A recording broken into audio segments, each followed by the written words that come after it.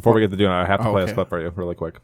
Listen to this awesome clip. This is from the 2017 End of the Year Jubilee, episode 621. Here we go. Here's the clip. This is always a great one. And I had this idea recently, and maybe I should tell you off the air, but I'll tell you now.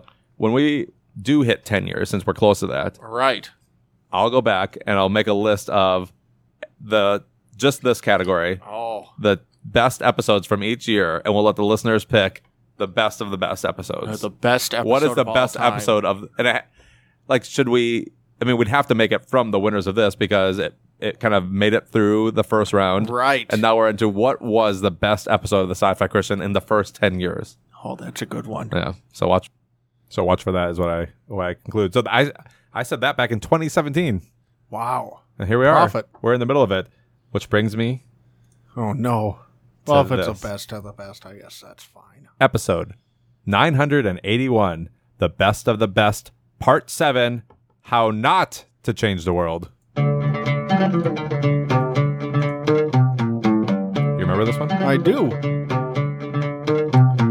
Welcome to the Sci-Fi Christian, bringing you theology at warp speed. I'm Ben Anderson. I'm Ben Bono. We're back. Ben, hello. This is your episode. Actually, I don't know if you realize this. Yeah, this was part of a series. You were doing a series on aesthetics. Yeah. And I went back and looked to find out what won. And as that clip continued, I would then read the 5 choices for that year. Get this. 4 out of the 5 best episodes of the year that were voted on by the listeners were all from that series. That's amazing. And Sturgeon's Law was the 5th. That wasn't a part of that. So you've got Theology of Aesthetics, Question of God, How Not to Change the World, and Aesthetics and the Transcendent. I feel like, TV shows kind of have those first couple of years where they're getting going and then they're super good for a few seasons and then it starts to peter off and it just goes on and on until nobody's watching anymore. I feel like maybe 2016, 2017 was our great seasons and now we're petering off into oblivion. You think so? No, I mean, it's certainly possible. You think it's getting worse? No, I mean, I'm just saying we had some great stuff in those years. Oh, yeah. When we looked back last time at Best of the Best Part 6 and some of the episodes that were up for grabs for Best Episode of the Year that year, there were some that I've really loved, and I did like that series. So do you want to say anything about how not to change the world, or you just want to dive in? Let's just dive in. All right, so this was episode 567, How Not to Change the World. We released it on June 27th, 2017. Ben, take it away. Episode 567, How Not to Change the World.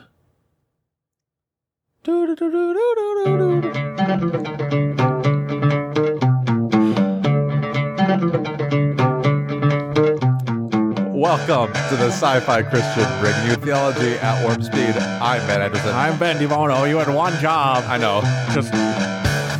I usually edit out anything we say before episode, blah, blah, blah. No, I understand. But I'll probably keep it this time because you actually said, "Are you ready?" And while I'm looking at something else, I said, "Yeah, I'm ready." Yeah, I knew I was recording. Right. But I did not have the music queued up, so sorry about that. That's okay. I think it worked out. I'm always ready to step in with my own rendition. I love it. If need be. All right, so a few weeks back, we did an episode called The Question of God. And that was episode 563. And you've already come back with a follow-up. Well, yeah, we kind of needed a second part to that. Mm-hmm. Because you were even saying when we were recording, let's get to the application. And I was like, well, I want to do the application episode, but that's going to be its whole own conversation. And this also, that one in turn was kind of a relative, not exactly a sequel, but we'll call it a cousin of the Theology of Aesthetics. Which was episode 556. Which will eventually loop back around to. So I'm envisioning at least one more installment in all of this in a couple months down the road that will kind of bring us full circle back to the Theology of Aesthetics. Perfect. So the Question of God, I think there's a lot of ideas flying around in that one. And so just to make sure everybody's all caught up, I thought I would just do a quick recap here. Like all previously on the Theology of Aesthetics. Okay, so I'm going to do the way that I wrote this out. It's just a quick recap of walking us through the development of pre-modernism to modernism to postmodernism to where we are now, because postmodernism played very large into that conversation, is going to continue to do so throughout this. Okay. So pre-modernism, you have this blurring of the line between the natural and the supernatural, and I always think of Dante's universe as kind of being the best example of this. Like for Dante, and C.S. Lewis's book, The Discarded Image, really describes this really, really well. Have you read that one? Is that the one I bought for you? I don't think so. Maybe. No, that was a different got you one. the Paradise Lost one. The preface to Paradise Lost. No, the one you bought me was written by somebody else. It was about the influence of Dante on C.S. Lewis's thought. Okay. So I'm familiar with Discarded Image, because didn't our friend Jordan... Yeah. He's the one that first told me about it. Right. It's really good. It's not just about Dante, but he essentially walks through the way that the pre-moderns saw the world. And it's essentially, up there in the stars are the heavenly spheres, and you can go up there and you're going to find God. And with Dante, you can go down and you can find the devil. And it's not necessarily that Dante meant all of that exactly literally, but in the pre-modern mindset, you have this blurring between the lines where supernatural things explain natural things, and there's not a hard delimiter between the two. So then modernism comes along, and we discover things like science and rationality and all of that, and it turns out that that's not quite the case. You get your telescope out at night, and you look up at the stars, and you don't see very many angels flying around. And this has the effect of opening a Pandora's box on pre-modernism, because it throws all of that stuff into question. And if all of a sudden we know that the Dantean universe is not true in a literal sense, what does that mean for the rest of religious truth? So when you don't have this hard line between the supernatural and the natural, between religious truth and, say, scientific truth, and then the modern world comes along and it proves all of the natural side, all the scientific side untrue. What does that have to say about the natural or the supernatural side? It has this cascade effect that comes with it, and so it winds up throwing everything into question. And in turn, though, that has the effect of ultimately opening a Pandora's box onto modernism, because if modernism throws all of pre-modern religious assumptions into questions, all of a sudden we come up with a crisis of meaning, because reason and the scientific method can't explain everything. It can only explain this whole natural side, and it can provide us with biological reasons for why we might have an inclination towards one degree of morality or another, or evolutionary reasons. It can explain things that way, but it's very bad at giving meaning. It's very bad at giving value structure, is some of the terminology that we've attached to it.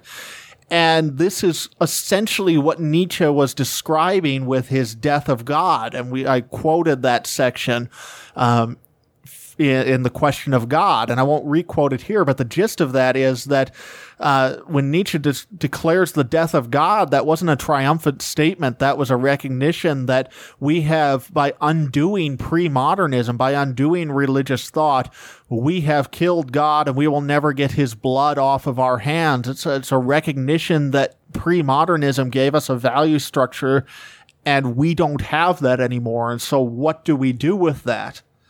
And so the result of that is that there is a silence at the center of modernism, and that silence is what I've referred to in the last episode as the question of God. In other words, what then is at the center? If we no longer have the naive assumptions of pre-modernism, that this religious truth is simply true, if that's been, the possibility has been opened that might not be true, and that all of it is thrown into question, it opens a silence at the center of our thought. And how you deal with that silence is what I was trying to lead us into contemplate at the question of God. So maybe now everybody can go re-listen to that episode and it'll actually make sense what I was trying to say. And what I see, broadly speaking, are three main responses to that silence, the final two of which were our main focus in the question of God and will continue to be our main focus today. So the first response to this question of what does it mean that we have killed God, that we have torn down the tenets of pre-modernism, what does that mean? The first response I would call neo-modernism, and this would be something you see a lot in the new atheists, people like Christopher Hitchens or Sam Harris, if you're familiar with them. And essentially, all of this is going to be generalizations, so we're just going to have to deal with that, because obviously it can't be perfectly accurate. We don't have time to do all that. But that response is to downplay or deny that problem. In other words, the Nietzschean crisis wasn't a real crisis, or at least not to the degree that it was. And that what happened by opening up this question and delving into the question of God in this way, in this absence of value structure, it had the effect of derailing the modernist project. And so modernism never actually got to finish what it was trying to do and to build, because we all got obsessed by this kind of Nietzschean crisis that was out there. That's a very simple way of putting it. But for example, I quoted somewhat extensively from Stephen Hicks' book Explaining Postmodernism last time, which I would highly, highly recommend that book.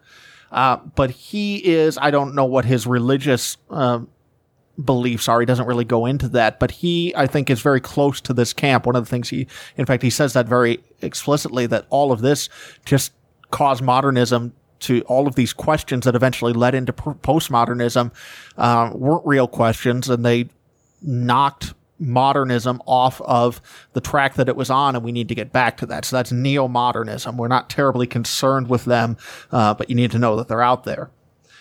The second response then is postmodernism, which takes the Nietzschean crisis seriously. And postmodernism developed up through Marx, and up on the left through Marx, on the right, through fascism on the right.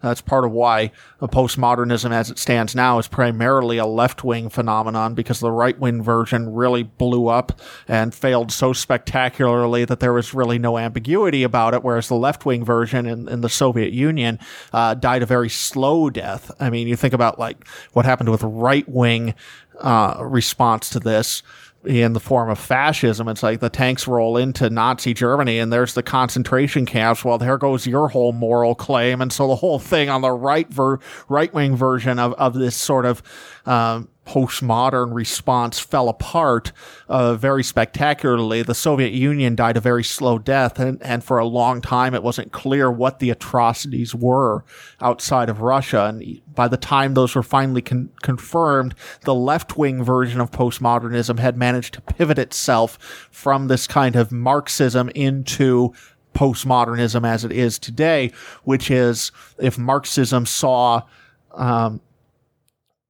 economic conflict and class conflict as being at the center of his thought, postmodernism pivoted that into things like religion and race and gender and sexuality, and on it goes. And so you have these constant states of oppression, because what's at the center of the postmodern universe is nothing. There's a state of conflict and paradox and oppression. And it's a very scary thing to look at. If there's anybody who was a purely postmodernist, they would go insane, because there's absolutely nothing there at the center. It's anti-reason, it's anti-science, it's anti-religion, it's anti-everything. It just sees conflict and oppression and power as being what drives history and what drives human relationships. And that's why you see things happening on college campuses in the way you do, because after communism started to fail, that's where the postmodernists developed, was into the academy. And they started hijacking all this, and we see the fruit of this now 50 years later. So that's on the left. On the right, I mean, right-wing postmodernism is making its own sort of comeback in the form of neo-nationalism. It has some catching up to do because it hasn't had these 50 years to kind of develop, but it's getting there. It's giving it the old college try. That's part of what's so frightening about the state of politics today, is that for a long time, the postmodernists have ruled the left-wing political sphere across the globe. And as the right-wing version of postmodernism starts to take hold of the right-wing political sphere, you essentially have politics devolving into Godzilla versus Mothra, where you have two seemingly opposite philosophies duking it out, but they both have this cancer at the core of them where they don't believe in anything. So where left-wing postmodernism goes into this human conflict and oppression and all of that as being at the center, and we're going to reinterpret history in terms of power struggle and oppression and all of that, right-wing postmodernism goes more in terms of taking things like identity, national identity, ethnic identity in the case of the, original recipe back in the 1930s, less so today, thankfully, but culture, country, nationalism, and it says that's what we're going to make the center of our value system, because you don't have anything at the center, so you have to create your own value system as a human.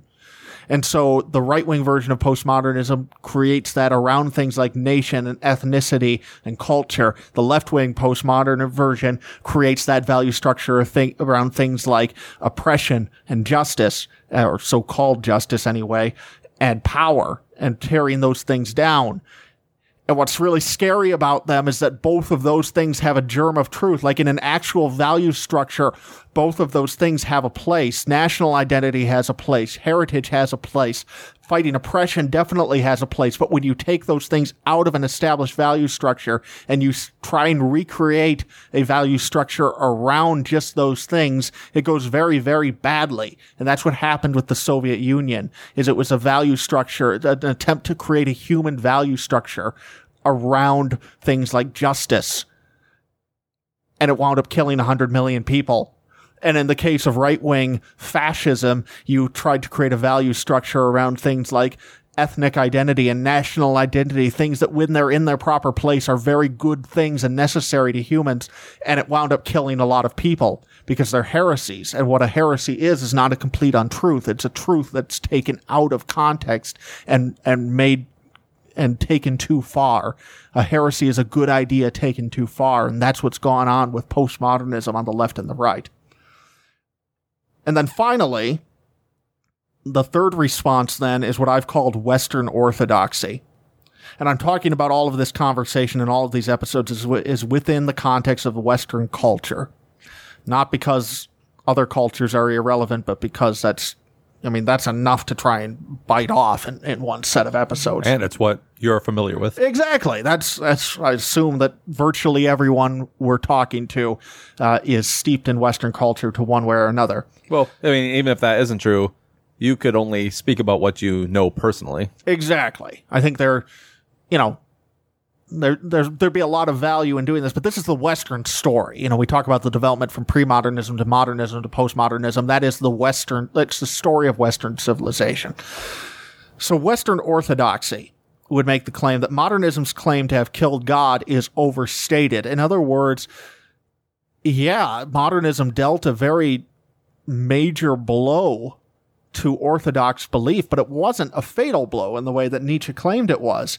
And that Christian truth, whether we mean that in a literal religious sense or whether we mean that more archetypally, and we've talked about archetypal truth, especially in the theology of aesthetics, is at the center of Western culture and is vital to human existence, and you don't dispense with that without grave consequences. And part of what we have in other words, Western orthodoxy, those of us in that camp, whether we are religious or more in the archetypal Jungian sense, are all in agreement saying you do not get to invent your own value structure. There is a value structure and it's contained in religious truth. Whether you take that truth literally or not, humans need that. And Western culture in particular, that truth is from Judeo-Christian values. This is why I think in theology of aesthetics, I brought up the whole debate about, is America a Christian nation? And that's the wrong question. Because if we ask, is America a Christian nation in terms of orthodox religious belief, probably not. I mean, the founding fathers were by and large deists, but they were deists who recognized the archetypal truth of Christianity. That's why Thomas Jefferson rewrote the New Testament. He took out the miracles and he kept the good stuff. At least that's what he considered to be the good stuff. Why? Because he wanted this archetypal truth of Christianity. He recognized, the founding fathers in the West, by and large, has always recognized this need for a value structure. And it's at the heart of Western civilization. And so the Western Orthodoxy encompasses that range from people like Jordan Peterson, who I don't know what he believes, but he speaks exclusively on the archetypal truth of Christianity and does so very, very eloquently. So he would be on one end of the spectrum. And then somebody like Chesterton or C.S. Lewis or Tolkien, all people who valued Western civilization, but valued it because they recognized that it had this truth of the Christian value structure at the center of it, and that's what made Western civilization thrive. And so that's what's at stake here, really, when we start talking about what's going on with postmodernism versus Western Orthodoxy, is what's at the center of everything. And if the answer is nothing, then what the postmodernists do, whether they're left, right, or whatever, go out and attempt to create their own value structures. And that's really scary because history tells us that when humans attempt to do that, a lot of people die. Or what's at the center is this Christian truth, this deep Western Christian truth that has built Western civilization, that is at the center of what you see in Dante and Shakespeare and all of the great works of Western civilization, whether they be artistic or political or philosophical. They are all part of this project, and that you don't get to just tear that down, and that if we go down the road of tearing that down, it's going to end very badly. So, the stakes are very high. And that leads to the question of where we left off last time of what do you do? And this is a really important question to answer because we obviously have to do something. Mm-hmm. Like, you don't just look at that problem and then say, well, that sucks, back to work. But it's very important to understand, I think, not only what to do, but what not to do. And so that's why this episode is titled How Not to Change the World. Yeah, so this is good. So you laid the groundwork for 2 episodes to set the stage. And Now here we are. How are you going to change the world, or how are you not going to change the world? Right. So we'll get to what you should actually do, in my opinion. But let's talk about what not to do. So it scares me the more I hear it, whenever I see people talking about wanting to change the world. If you watch Silicon Valley, they do a great job of parodying this, where you have all these tech companies talking about how their product is going to change the world. And it's ridiculous. And it's, we have this mindset, though, in our culture of go change the world, go change the world.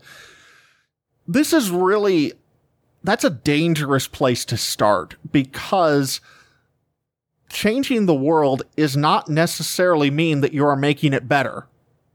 Okay? I don't want to derail you, but yeah, I'm thinking a lot of Christians, you hear about, let's talk about college-age Christians. I can think about myself at that age. You don't necessarily know exactly what career you want, but you know you want to do something that's going to make an impact on the world, impact the world for Christ, that kind of thing. Right. So are you talking about that kind of thinking, or are you going... I'm talking about that mentality. So that mentality that I need to do something that's going to make a difference in the world. Yeah. And you think that's actually a negative? I think that mentality is good. I think we don't know what to do with it. Okay. So I'm going to lay out in this section of the episode 3 principles for why it's a bad idea to just take that and run with it. And this is why I hate commencement speeches, because they're all essentially, you're so great, go change the world. And it's like, no, you can do a lot of damage if you just set out to change the world in a naive way. Or, to put it in kind of the Christian version, like you said, go impact the world for Christ. Like, these are all good ideas, but let's remember that the road to hell is paved with good intentions. The road to hell is paved with good intentions. Like, you can set out to do good things and actually make them a lot worse. And what's scary about when people start talking about changing the world is that they tend to mean one of 2 things. They tend to mean that either they're going to go do it themselves, which is actually the safer option because they'll probably fail, and that's usually winds up being a net benefit, or they mean we're going to go find a Messiah to do it for us. And that part, the messianic thinking, I find is becoming more and more prevalent. I'll talk about that in a second. But the first principle I want to throw out there is what I've already said. Things can always get worse. So the fact that you are changing the world does not mean that you can change it better, or that you are making it better. Most of the great world changers out there have made it worse. Like Adolf Hitler was a great world changer. He went and changed the world. Karl Marx changed the world. There's 100 million people dead from the Soviet Union alone because Karl Marx went and changed the world. And before you start thinking, well, of course Hitler changed the world in a bad way. He was a bad guy. Well, it's like, okay, but he didn't think so. And Karl Marx didn't think so. And more to the point, in both of those cases, like, they had legitimate complaints. Karl Marx looks at the oppression of workers, and he saw a legitimate problem. Like, that was a very real problem, the things he saw. The situation in 1920s Germany was an absolute nightmare. I mean, you go read the stories about inflation alone, where the workers were getting paid 3 times a day in 1920s post-war Germany because the money that they would get paid in the morning would be worthless by night. That's how bad inflation was. Like, you had people getting paid in wheelbarrows full of cash, and it's just ridiculous. And you go look up the inflation rates, and it's absurd. And you had this very real problem. Germany needed somebody to come in and rescue their national identity. That was a real need. But having a real need is not enough. Like, real needs can still be met in very evil ways. Karl Marx saw a very real problem. He came up with a solution that killed 100 million people. Like, the cure can be worse than the disease. And so things can always get worse, and it's very important to keep that in mind. And you can do that on a smaller scale. Like, that's not just the Hitlers of the world to go out do that. We've all probably experienced it in one way, or either directly or from seeing somebody else, where they see a problem and you charge in and you're going to fix it, and then you wind up making it worse. Every husband out there has experienced this with their wife. Like, you see a problem with her, you try and go help her and solve it, you just make it 10 times worse. Like, this is part of the human condition, is that things can always get worse. And so you need to realize that before you just charge out and change the world. Principle number 2. Messianic thinking rarely ends well. Messianic thinking is on the rise today, and I think that part of it is because we intuitively recognize that we have become unmoored in the postmodern era, that we more and more bought into this idea of this absence at the center of everything, and we're looking for somebody to guide us out of that. And I think it's very telling that the 3 most successful presidential campaigns in the last, say, decade or so have all had messianic tinges to them. And I'm talking about Barack Obama's, Donald Trump's, and Bernie Sanders. Now, obviously, Sanders didn't win, but he got a lot farther than anybody expected him to. All 3 of these campaigns, whether you like the candidate or not, that's not the point. They all had strong messianic tinges to them. I'm the guy who's going to make things better. And what's scary about that is that I feel like there's a large portion of us today where, rightly and wrongly, we recognize our helplessness, especially in the political sphere, and we go looking for that great man or great woman to go solve it for us. And that doesn't end well, because messiahs will eventually let you down if they don't just turn out like a Hitler. I think it's funny, and I'm not commenting on the politics one way or another, but like, Ann Coulter was one of Donald Trump's biggest cheerleaders during the campaign, and she's going ballistic right now because he's not doing the things she wants him to do.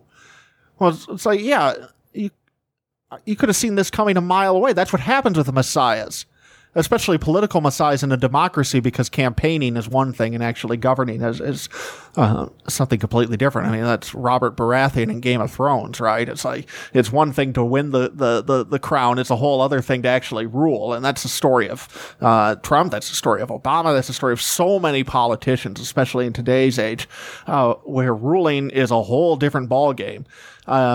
And unfortunately, campaigns are, in a democracy, and especially in our media-heavy age, are designed to give in to messianic thinking. because what do you think is going to be a more successful campaign? I am going to bring hope and change. I'm going to make America great again. We're going to rescue things from where they are. Or, you know what? There's only so much a president can do, so I'm going to go in for 4 years and I'm going to do my best. But at the end of it, there's going to be a lot of compromise because that's the only way you're ever going to get anything done. I'm going to compromise left and right on my agenda because there's no way that I'm going to get everything through. You're probably going to be disappointed, but I'm the best option you got. Like one of those, that's a very honest campaign, and it's going to lose every single time because we're so primed now to be search for messianic thinking. And it's really scary because I think that we've gotten so used to this, and that's so much of what all these protests are, is going out there and saying, we want someone to come and save us. It's like, that's really dangerous thinking to go down. And it's good in the sense that people recognize their own individual helplessness, but that's a horrible place to start. So you've got to ditch the messianic thinking. But maybe more to the point when it comes to changing the world is you got to realize that you are a mess and that your efforts to change the world are probably not destined to be terribly successful. And this takes a lot of humility because we want to think that we can charge out and be the one who makes things different. Maybe not on that global scale, but I can go make things different. I can be the one who makes an impact for Christ. I can change things on a major level. I'm in the very early stages of working on a video series that I want to do on Dante. I'm going to call it The Gospel According to Dante, and I'm going to have, it's going to be like 12 parts and a couple introduction ones and then 10 points of how I think what Dante teaches us. And one of the points that I want to talk about in that series, and don't go hold your breath because it's a long way away. Like I have a lot I want to do with it and I want to do it right. So it might be a year or so before I get it out there. But one of the points I want to make that I think you can learn from Dante is this idea that nothing is more fun than going to hell. Like this is one of the central tenets of Dante, is that people in Dante's hell are by and large suffering, but they had a great time getting there.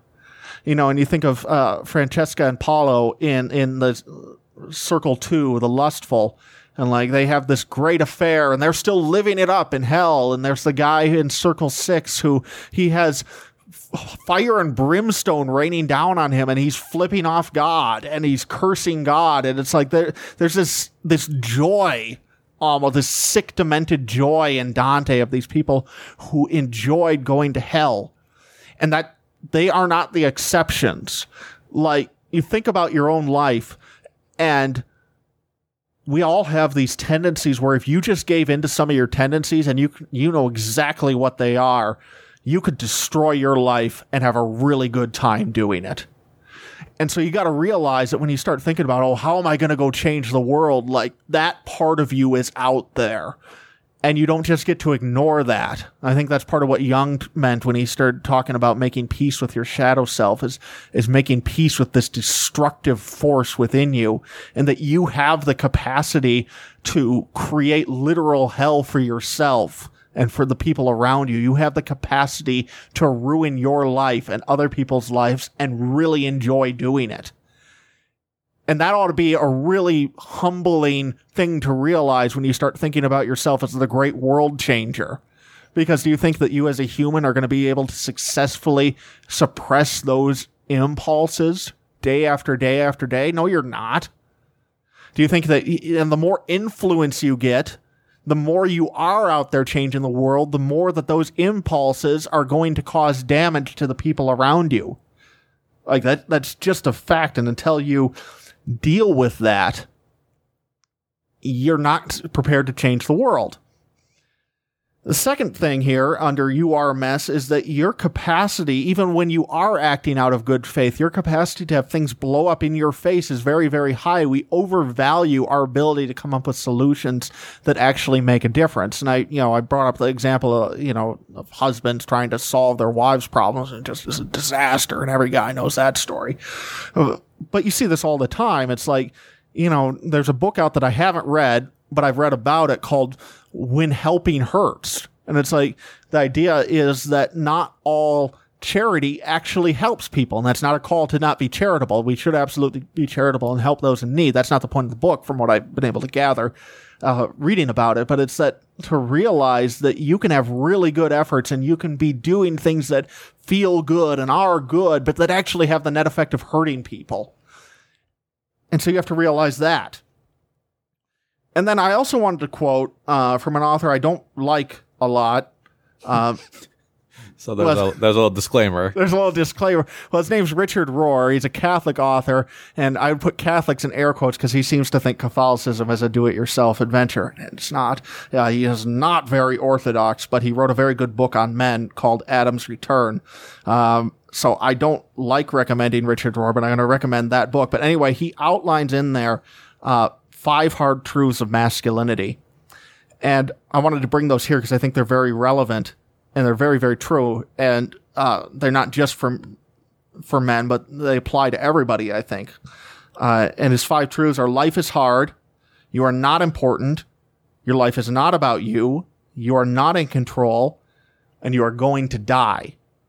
And it's like, those are sobering thoughts. And I feel like so often our attempts to change the world start from this opposite approach of you're doing great and you can do it and you're amazing and go conquer the world. And it's like, that's exactly wrong. Like, the more you listen to this kind of motivational poster crap, which is all over the place, and these idiotic platitudes, and you run out and you try and change things based on that, the more it's going to be a disaster. I think that before you can change the world, you have to swallow these bitter pills. You have to realize that you're a mess and you have these terrible tendencies. You have this ability to make things just blow up spectacularly, and you have to realize those hard truths. Life is hard. You are not important. Your life is not about you. You are not in control. You are going to die. And it really goes back to what we talked about in the theology of aesthetics, of embracing suffering. And like, there's this sense that, you know, we're going to run out and make everything better and we're going to have a great time doing it. Like, that's not how it works. You know, you look at the archetypical Messiah, is a guy who got nailed to a cross. Like, that's how you change the world. Who wants to sign up for that? You know, it's this ultimate embracing of suffering. And I think it's very telling that Isaiah talks about Jesus, or the Messiah, as being a man of sorrows. Like, you know, compare that to our messianic presidential campaigns, like Jesus is just out there crying or something. It's like, that's not going to win many elections. It's this completely antithetical approach to how we try to change the world. And I think so many of our efforts are an absolute disaster because we start from this sickeningly cloying, platitude place of just trying to rev ourselves up. And this is even what we do. You think about like New Year's resolutions. That's how you try and do them. You try and psych yourself up, and then you try and do really, really good, and then the emotion runs out and you fall flat on your face. Or I bet we've all experienced that with projects. Like, all right, I'm going to from now on do this and this and this and this and this, and I've got all these noble ambitions and I'm fired up about it today. And then a week later, you fall flat on your face because the platitudes don't get you very far. And what does get you far is starting from that place of embracing suffering and accepting those hard truths. And so that's where we get into, what do you actually do instead? Anything I need to clarify? This is it, everybody. This is the moment we've been waiting for. All right. 2 episodes. 2.5 episodes in, and here is the practical application. What do you do? What do we do with all this information? So Ben's been kind of scaring us with the reality, the truths about reality. Yeah, there's you need a hard wake-up call. Yeah, so we're woken up. Now what? Okay. I'm going to start with 2 statements, or 2 quotes, one significantly longer than the first, that I think are guiding statements on this, and then I'm going to kind of break down what we should take from them. The first one sounds like a platitude, but it's not. It's from Mother Teresa. And she said, and this is, I think, one of the, if you really, like, you can just take this in and have it be a platitude, or you can really, really meditate on it and think about it. And it's extremely powerful if you do that. She said, if you want to change the world, go home and love your family. And then the second one, I'll break that I want to get them both out there, and then we'll talk about them, is from Lord of the Rings. So this is at the part where if you've only seen the movies or if you've read the book, Frodo has been Shelobbed, and Sam has the ring. That's the point. spider, right? Yeah. Okay. And so Sam has the ring, and he hasn't rescued Frodo yet, but he's kind of wandering around Mordor. And so there's just a couple of paragraphs here I'm going to read, and I think this is of a trilogy that's just full of great truth. That's maybe probably the best fictional summary of Western Orthodoxy, or one of them. This might be the truest thing that Tolkien wrote. So he says, as Sam stood there, even though the ring was not on him, but hanging by its chain around his neck, he felt himself enlarged, as if he were robed in a huge, distorted shadow of himself. A vast and ominous threat halted upon the walls of Mordor. He felt that he had from now on only two choices: to forbear the ring, though it would torment him, or to claim it and challenge the power that sat in its dark hold beyond the Valley of Shadows. Already the ring tempted him, gnawing at his will and reason. Wild fantasies arose in his mind, and he saw Samwise the Strong, hero of the age, striding with a flaming sword across the darkened land, and armies flocking to his call as he marched to the overthrow of Barad-dûr, that's Sauron's tower, for those not up with their Tolkien lingo. And when all the clouds rolled away and the white sun shone, and at his command the Vale of Gorgoroth, which is the plains of Mordor, became a garden of flowers and trees and brought forth fruit. He had only to put on the ring and claim it for his own, and all this could be. In that hour of trial, it was the love of his master that helped most to hold him firm, but also deep down in him lived still, unconquered, his plain hobbit sense. He knew in the core of his heart that he was not large enough to bear such a burden, even if such visions were not only a mere cheat to betray him. The one small garden of a free gardener was all his need and due, not a garden swollen to a realm, his own hands to use, not the hands of others to command. Like that, like if you can get those two quotes, you get how to change the world. So let's talk about those. Well, wait a second. I just want to say something real quick before you move on. You could probably tell listeners I didn't prepare a lot for this episode, but I did get a quote ready for this part. So, and it's actually pretty similar to the Mother Teresa one. Could you read your Mother Teresa one again, and then I'll read my quote? If you want to change the world, go home and love your family. And the quote that I prepared is, if you want to make the world a better place, take a look at yourself and make a change. That's good. Michael Jackson. Two great figures. Yeah. So anyways, two of our great spiritual leaders. So just wanted to get that in there. So yes. Now I want any feedback saying I didn't do anything in this episode. That's good. You brought Michael Jackson into the conversation. Right. So go ahead. What were you about to say? So what I love about that section in Lord of the Rings, where Sam kind of has this temptation, is that obviously we know that what he's envisioning could never actually happen, but it's that key part where he realizes that even if that wasn't true, even if he could actually do that, even if he could put on the ring and make a paradise out of Mordor, it would still be wrong. That's a really profound truth, because that's, I think, what we miss so much in our effort to go change the world, is this sense of we want to get everything. We want to make everything better. And I think that's wrong. I think that the truth is to get your one small garden of a free gardener all his need and due. Like that contrast, that even the ability to go do, even if that was within his grasp, to do something that seemingly good would be wrong. And that tells us a lot, because a lot of our efforts to change the world start at this macro level. You know, we want to elect the great leader who will make everything better.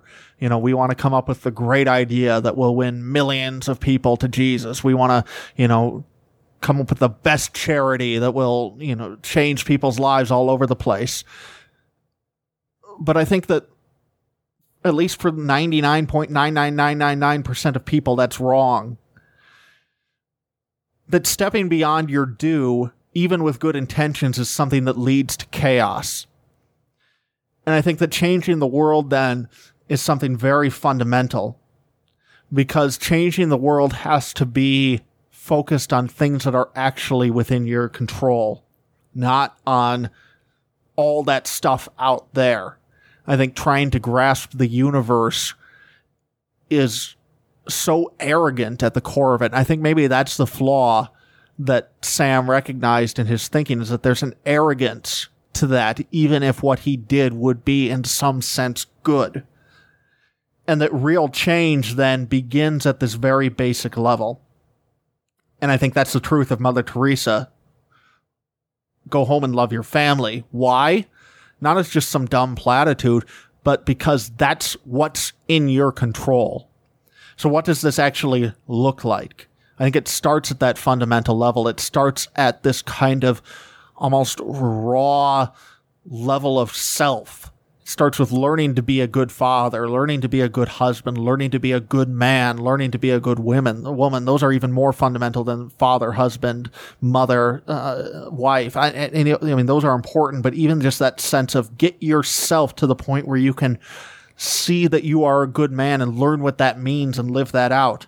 I think Jordan Peterson has a lot of good advice in terms of how to do this. His kind of catchphrase that has developed around him is sort yourself out. And he starts with this idea. He was talking on Joe Rogan's podcast about the Occupy Wall Street protesters. And he said, there's these people out there and they want to go and reform the financial system and they can't even keep their rooms clean. And his point was that that's something really fundamental. And he brings this up in a lot of talks of go home and clean your room. Like, if you can't do that, you're not prepared to go and change the world. Like, start with this basic, dumb, almost pathetic level. And you've got to start by sorting things out there. So I can tell you a little bit about myself with this over the last 3-4 months that I've been listening to Peterson on this, because that really hit home with me. So, because I can recognize a lot of this myself. Recognize what exactly? This tendency to want to go do bigger things, set bigger goals, but then all this kind of close stuff near to me is a mess. Okay. And so I just thought, like, okay, what's the most basic dumb thing that I could do different to sort out my life? And it was cold out at the time. And I realized every time I got home in my office, I just threw my jacket on the floor. Okay, so I'm going to hang up my jacket. Like, that's how basic and dumb I think you have to start with. And I'm going to do that, and I'm going to get disciplined at that. Okay, then I'm going to start cleaning up my office a little bit. And I'm going to, work on keeping my desk clear. And right now that's been my goal, is to keep my desk clear. And it's like, well, I live on 3 acres, and so I have so much brush out there, and it's this overwhelming project. Well, I'm going to rent a brush cutter, and I'm going to go through that, and I'm going to start doing this. And I've watched this process in myself of starting at this basic level, and I've seen it start to change things inside of me at a more fundamental level, in that. What is it? Yeah, I guess maybe you're hitting there. Like, what are you feeling different? I feel there's a sense of order that there wasn't before. There's a sense of. Let me back up. I feel like part of where this whole change the world mentality comes from is this sense of my life feels unmanageable, so I'm going to go and try and manage that out there. I feel like, just from my own, speaking from my own past experience and knowing that I've had that feeling, I want to go do something big. I want to make my life meaningful. I think it's the sense that I want to know that I didn't waste my time here on Earth. Like, that I did something that was worth it for me to be here. Yeah. And I think that there's an anxiety about that, especially in our generation, and in our time. I mean, when you're a peasant living in the 14th century and you're going to die at 35 and, there's wolves out there and you got to do the harvest or you're all going to starve to death. Like, there's a sense of basic purpose there. When your life expectancy is 90 and, some of the most devastating things that you can imagine can still be solved by the miracle of medicine and science and everything. And it's like, there's so much we have to be grateful for, but there's also this purpose gap that I think enters into it. Yeah, that's a good way to put it, purpose, because a lot of listeners will know my parents weren't married when they had me. And in fact, my dad didn't even know that my mom was pregnant. And so because of coming from that situation where, in a sense, I was an accident, not in God's eyes, but in my mom's eyes. Right. I think there was a thing inside of me that I wanted to know that I am here for a reason. It wasn't just an accident in the grand scheme, that there is a purpose for me to be here. Yeah. So what about, does that tie into what you're talking about? Absolutely, that ties in. And I think that a lot of people, for various reasons, you are able to put some very concrete reasons to it, but I think a lot of people, even if they can't do that, there's this vague sense of that that's out there. And I think that the fuel of postmodernism, or the flames of postmodernism, or I don't know what metaphor I'm trying to use, postmodernism has made it worse, in the sense that when there's this absence of value, there's no meaning there either. There's nothing to look inward.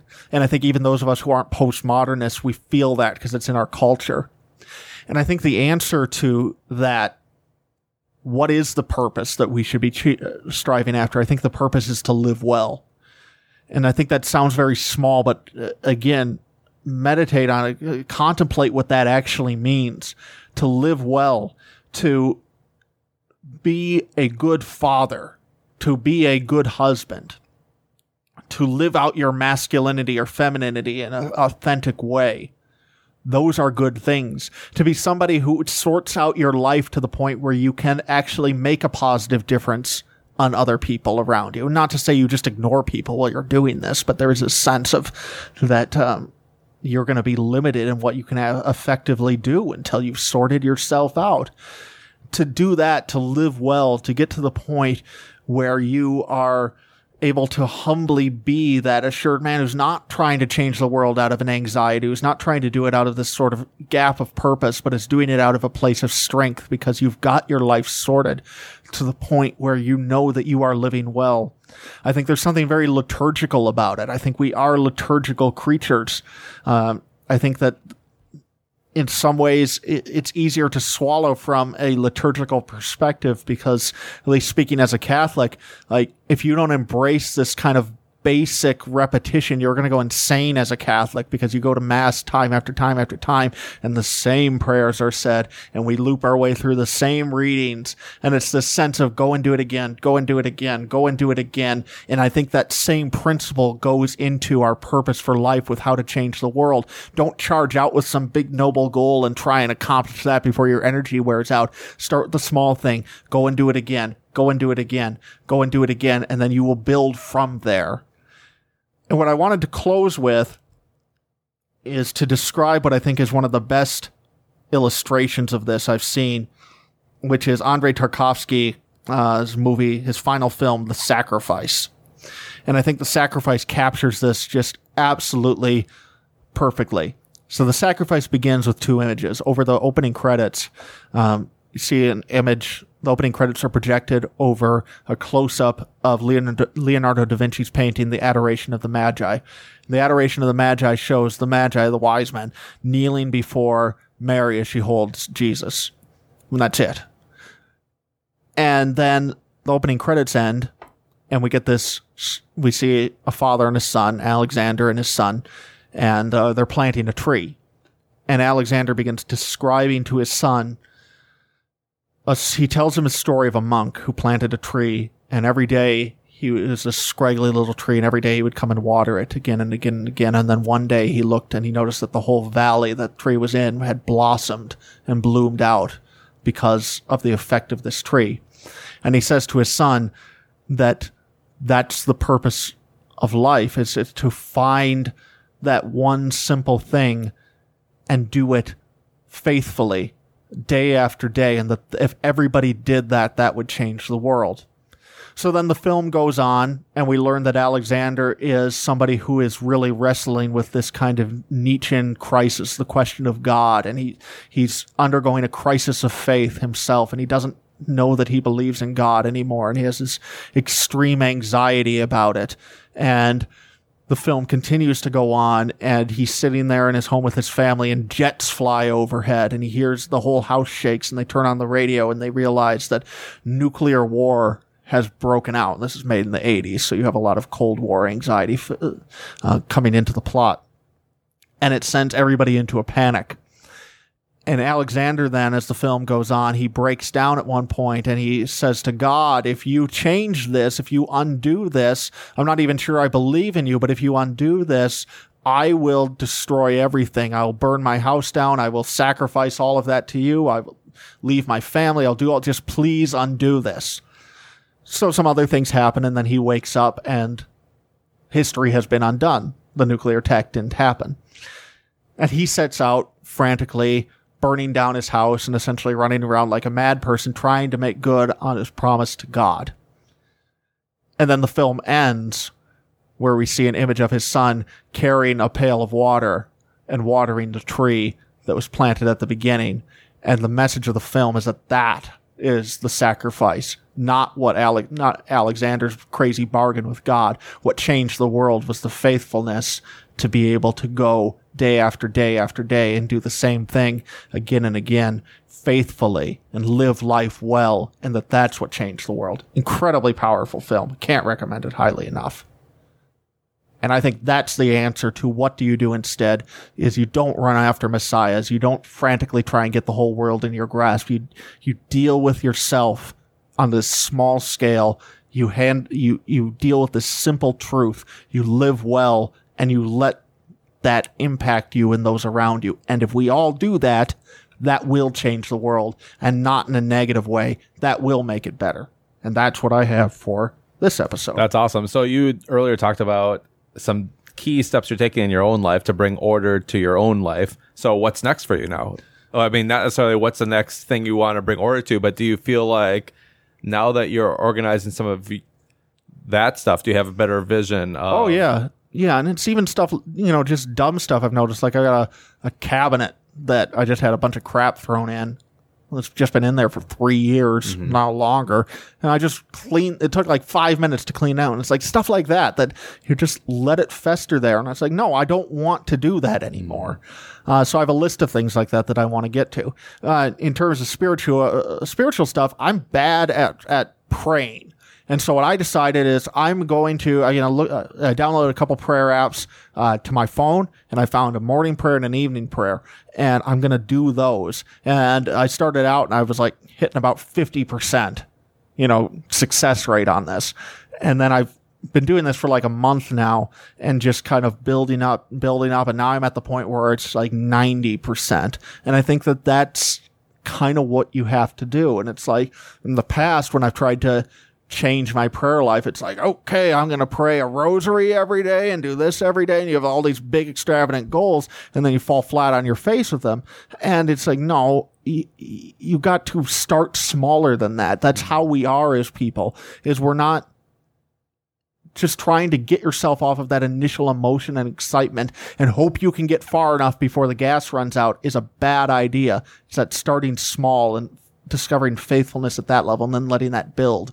So if I'm hearing you correctly, I think the point of the episode as you presented it isn't that you're going to bring order to these areas in your life personally, and then you're going to set out and do something big for the world, but rather you're going to be managing your own world. And if everybody's managing their own world and bringing good things to that, then that will naturally spread. Is that correct? I think as you manage your own world, I would say yes if we define your own world as being broader than just yourself. Well, yourself and your family. Yourself, right? Your family, as it broaden, your friends, your community, let it broaden out like that. It's very similar to the SAM principle of your one small garden. So I don't think it's a selfish thing in terms of just focus on yourself and forget everybody else. I think that would be the wrong lesson to take away from there. It's about learn to be faithful for yourself and then let that blossom into something that impacts others in a genuine way. So is your ultimate plan to do these little things, hang up your jacket, clean up your yard, clean up your cabinet, then you'll start doing some things with your family? Like, do you already have some master plans? Like when I intentionally don't have master plans. Okay, but your plan is then family, and then maybe church community or neighbors. Right. That's kind of the goal. And I think that those opportunities are always there. Yeah. And it's like, part of the goal then is to be the type of person who can step into those things effectively. And it's not like you just ignore that stuff. Like I teach confirmation at my parish. It's not like, well, you know what? I'm going to hang this up for a few years till I can learn to keep my jacket on that hook. That's kind of what I was asking. I'm asking, is it the goal to gradually grow? So you're doing personal and then family and then maybe neighbors or church community and then keep on the rings keep getting further and further away from the center, which not that we should say we're the center, but as we're talking about this organization, so is it a gradual thing, or is it okay if I do some things with my family, but then also there's some things that I'll help with at church, and there's some things... Yeah, totally. I mean, I think it's more of that mentality of you got to step away from that anxiety of, I got to go have a purpose here. I got to go It's like, no, it's about living well. And living well has to mean just looking beyond yourself. But it's also about that recognizing that even while you're doing those things, you have to start at that center and grow out from there. Not that you neglect those things in the meantime, but recognizing that you want to get yourself to a point where maybe you're, that 3 years down the road, 4 years down the road, okay, I'm still doing that stuff at church, but now I'm doing it a lot more effectively because I've allowed this to grow out from the center. And now, instead of just, I'm doing those things, but now I'm actually doing them in a whole different way. Not that I neglected them before, but now I'm doing them at a deeper level.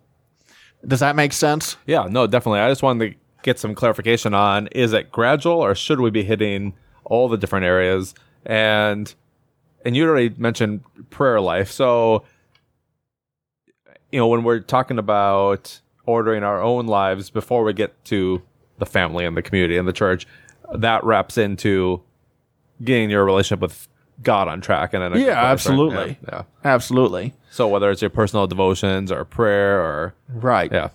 Yeah, okay. Good. Yep. Good. So my challenge to all the listeners is to find something in your life that's, maybe it's as small and dumb as hanging up a jacket. Maybe it's a room in your house. Maybe it's a section of a room that you're going to keep clean. Find something like that and start with it. That's your homework as a listener of this episode.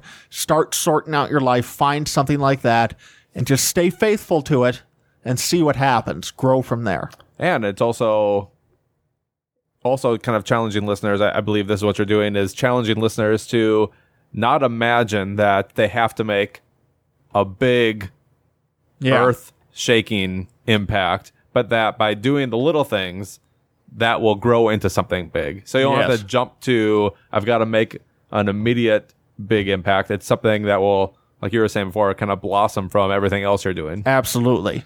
All right, Ben, this was a pretty good one. Thank you. Wow.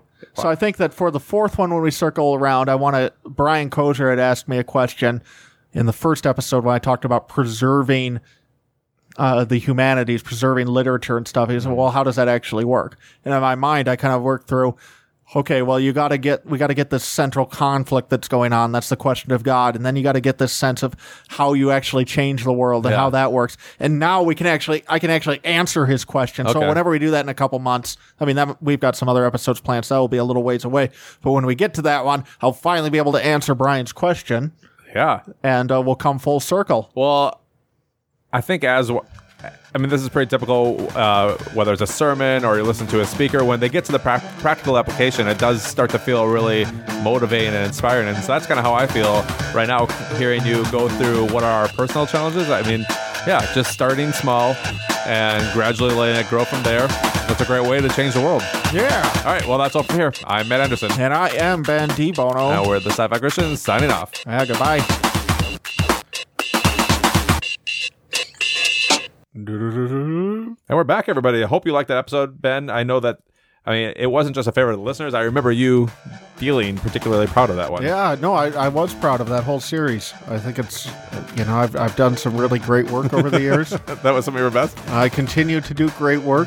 So, listeners, I can't remember if it was only 4 episodes long in that series, but if you are interested in going back, and maybe I mentioned this during How Not to Change the World, but here are the episode numbers. 556 is Theology of Aesthetics. Episode 563 is The Question of God. Episode 567 we just heard, and episode 574 is Aesthetics and the Transcendent. So that's all from here. I'm Matt Anderson. I'm Ben DiBono. And we're the Sci-Fi Christians, signing off. Goodbye.